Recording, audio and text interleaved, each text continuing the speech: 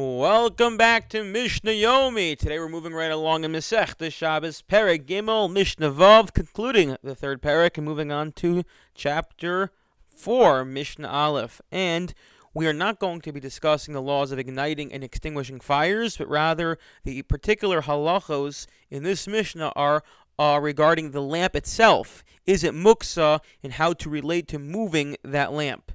Ein noticing kli tachas aner lekabel bo es hashemen. One is not allowed to put some sort of plate, let's say, underneath the lamp in order to catch the oil that may leak out of the lamp. What's the problem here? Well, very simply, we are familiar perhaps with the concept of muksa. Muksa means things that were designated before Shabbos, or things on Shabbos, that are designated for non-Shabbos use. And there are various forms of muksa that are way beyond what we can discuss here, but suffices it to say, if you have something that does not have usage on Shabbos, or if you have something that was designated before Shabbos for a non-Shabbos use, or for a use that was prohibited on Shabbos. So in our case, you have a candle, and all the accoutrements to the candle, such as the wick and the oil and the lamp itself, which are all designated limitzvaso, designated for the mitzvah of the lighting the candles for Shabbos, the mitzvah of Ner Shabbos. Therefore, all these things now are muksa and cannot be handled once Shabbos commences. That being the case, therefore, the plate that's now going to catch the oil, and the oil we know is muksa, is now going to become muksa itself. Why is that? Because now the plate has this muksa oil on it, and you're not allowed to move the plate anymore either. And this brings us to a further halacha, a lot of new halachas today, called bittul kli meichano, which means when you cancel out a kli, a utensil's usefulness. That if I have a utensil that was designated, let's say, to be a salad bowl, and that's what it's supposed to be, and therefore I'm allowed to move it wherever I want on Shabbos, because it's a salad bowl, and then I orchestrate a situation in this scenario where I place it beneath a lamp, and now the oil from the lamp drips into the salad bowl. Well, now that makes the salad bowl muksa, and not only muksa because it has the oil, again, the oil which one's not allowed to handle because it's oil that was designated specifically and only for the usages of lighting a candle. But now I was mevatla kli mehechano. I nullified, I canceled out the whole purpose of this salad bowl, and that is a rabbinic prohibition. And what's the prohibition? So it's actually very interesting. Says the Rav here, and based off the Meiri, it's actually a prohibition based off bone, building. What does that mean? Why does it stem from building? Again, it's rabbinic, but why does it replicate building?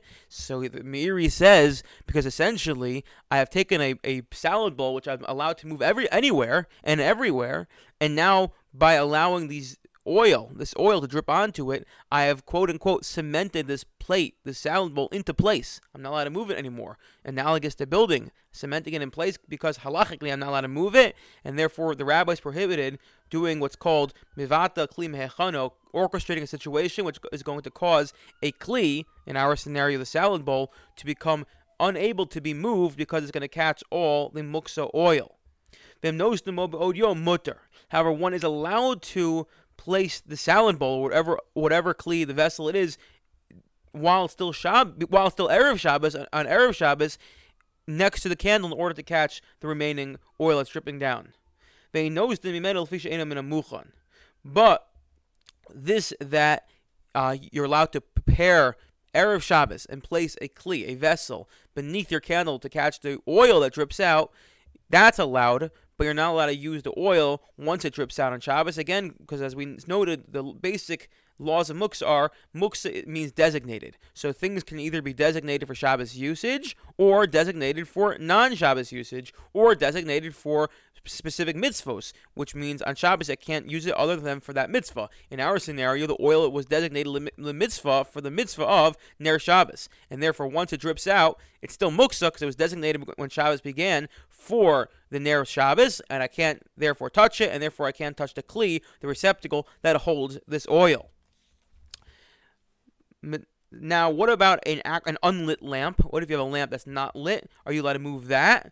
Says our Mishnah, Metaltal ner chadash avalo yashan.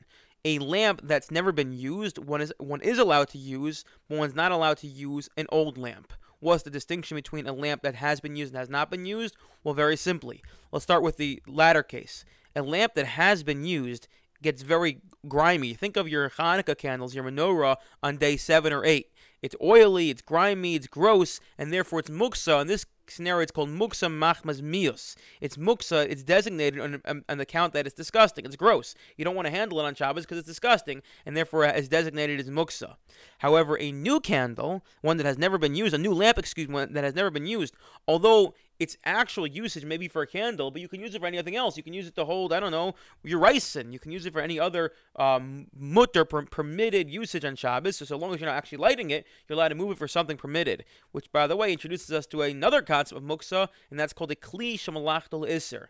That sometimes we can have a vessel or a utensil which can be used either for something permitted or prohibited. Let's take the classic example of a hammer. A hammer, technically, when it first comes to mind when you think of a hammer, is knocking a nail in the wall, which is what we call bona, which is an isser, could even be an isser d'oraisa, definitely prohibited. And therefore, one would think, therefore, a hammer is muksa on the count that is designated for prohibited usage on Shabbos. However, at the same time, one can use a hammer in the kitchen to crack open a nut or to break open a coconut. Therefore, because it can be used either way, and intrinsically, in and of itself, a hammer is just a piece of metal, so what we say, it's called a kli shemalachto iser, meaning it's not actually muksa, but rather we say, depending on what you're using it for, that will depend on if you're allowed to move it. If you're using it, if it's being moved for a permitted use, then it's allowed to be moved. So the candle here as well, since it's being used for permitted use, as in this new candle, which is not repulsive, it's new, it's shiny, right out of the package, you want to use it to store something in, so then one's allowed to move it. Rabbi Shimon comes along and actually disagrees. Rabbi Shimon does not believe in the category of muksa machmas mias, that things can be muksa on the count that they're repulsive. And he says, Kol haner is metalton chutz ben haner hadok b'Shabbos. All lamps may be moved except for a lamp that at some point over Shabbos had been burning. Why not? Because the fire itself is prohibited to move. That we know. The fire is definitely muksa, and there's a new concept, again, another concept here called basis. What's a basis? That not only is the object itself muksa, not only is an object which one is not allowed to use on Shabbos in and of itself muksa, but also anything that is holding it up is muksa as well. It's called a basis, a support. So the table that holds the printer or the computer is called a basis, and that too has the same properties of muksa as the computer itself. In our scenario, the fire is muksa, and by extension, therefore, the thing that's holding the candle up, the lamp, is muksa as well. That's what Rabbi Shimon's adding. Lastly, when we place a utensil under a lit lamp in order to catch sparks that are falling, that's because one wants to prevent a fire. If the candle's sparkling, you don't want the spark to land on exposed wood, so you put some sort of earthenware utensil in order to prevent the fire from happening. However, but one's not allowed to place water in this utensil because then you're extinguishing the sparks when they land, and actually that is extended to one can't even place water on Erev Shabbos because it looks like when Shabbos began that you put the water there when Shabbos already started. So there's a lot in this Mishnah. Let's do a quick review before we move on. We discussed the concept of muksa. Muksa, which literally means set aside. It means anything that cannot be moved on Shabbos on account of the fact that by nature of whatever the item is, it's not designated for Shabbos usage, or it's designated specifically for a mitzvah usage, and therefore, such as our oil in our candle, it's specifically designated for lighting the Shabbos candle.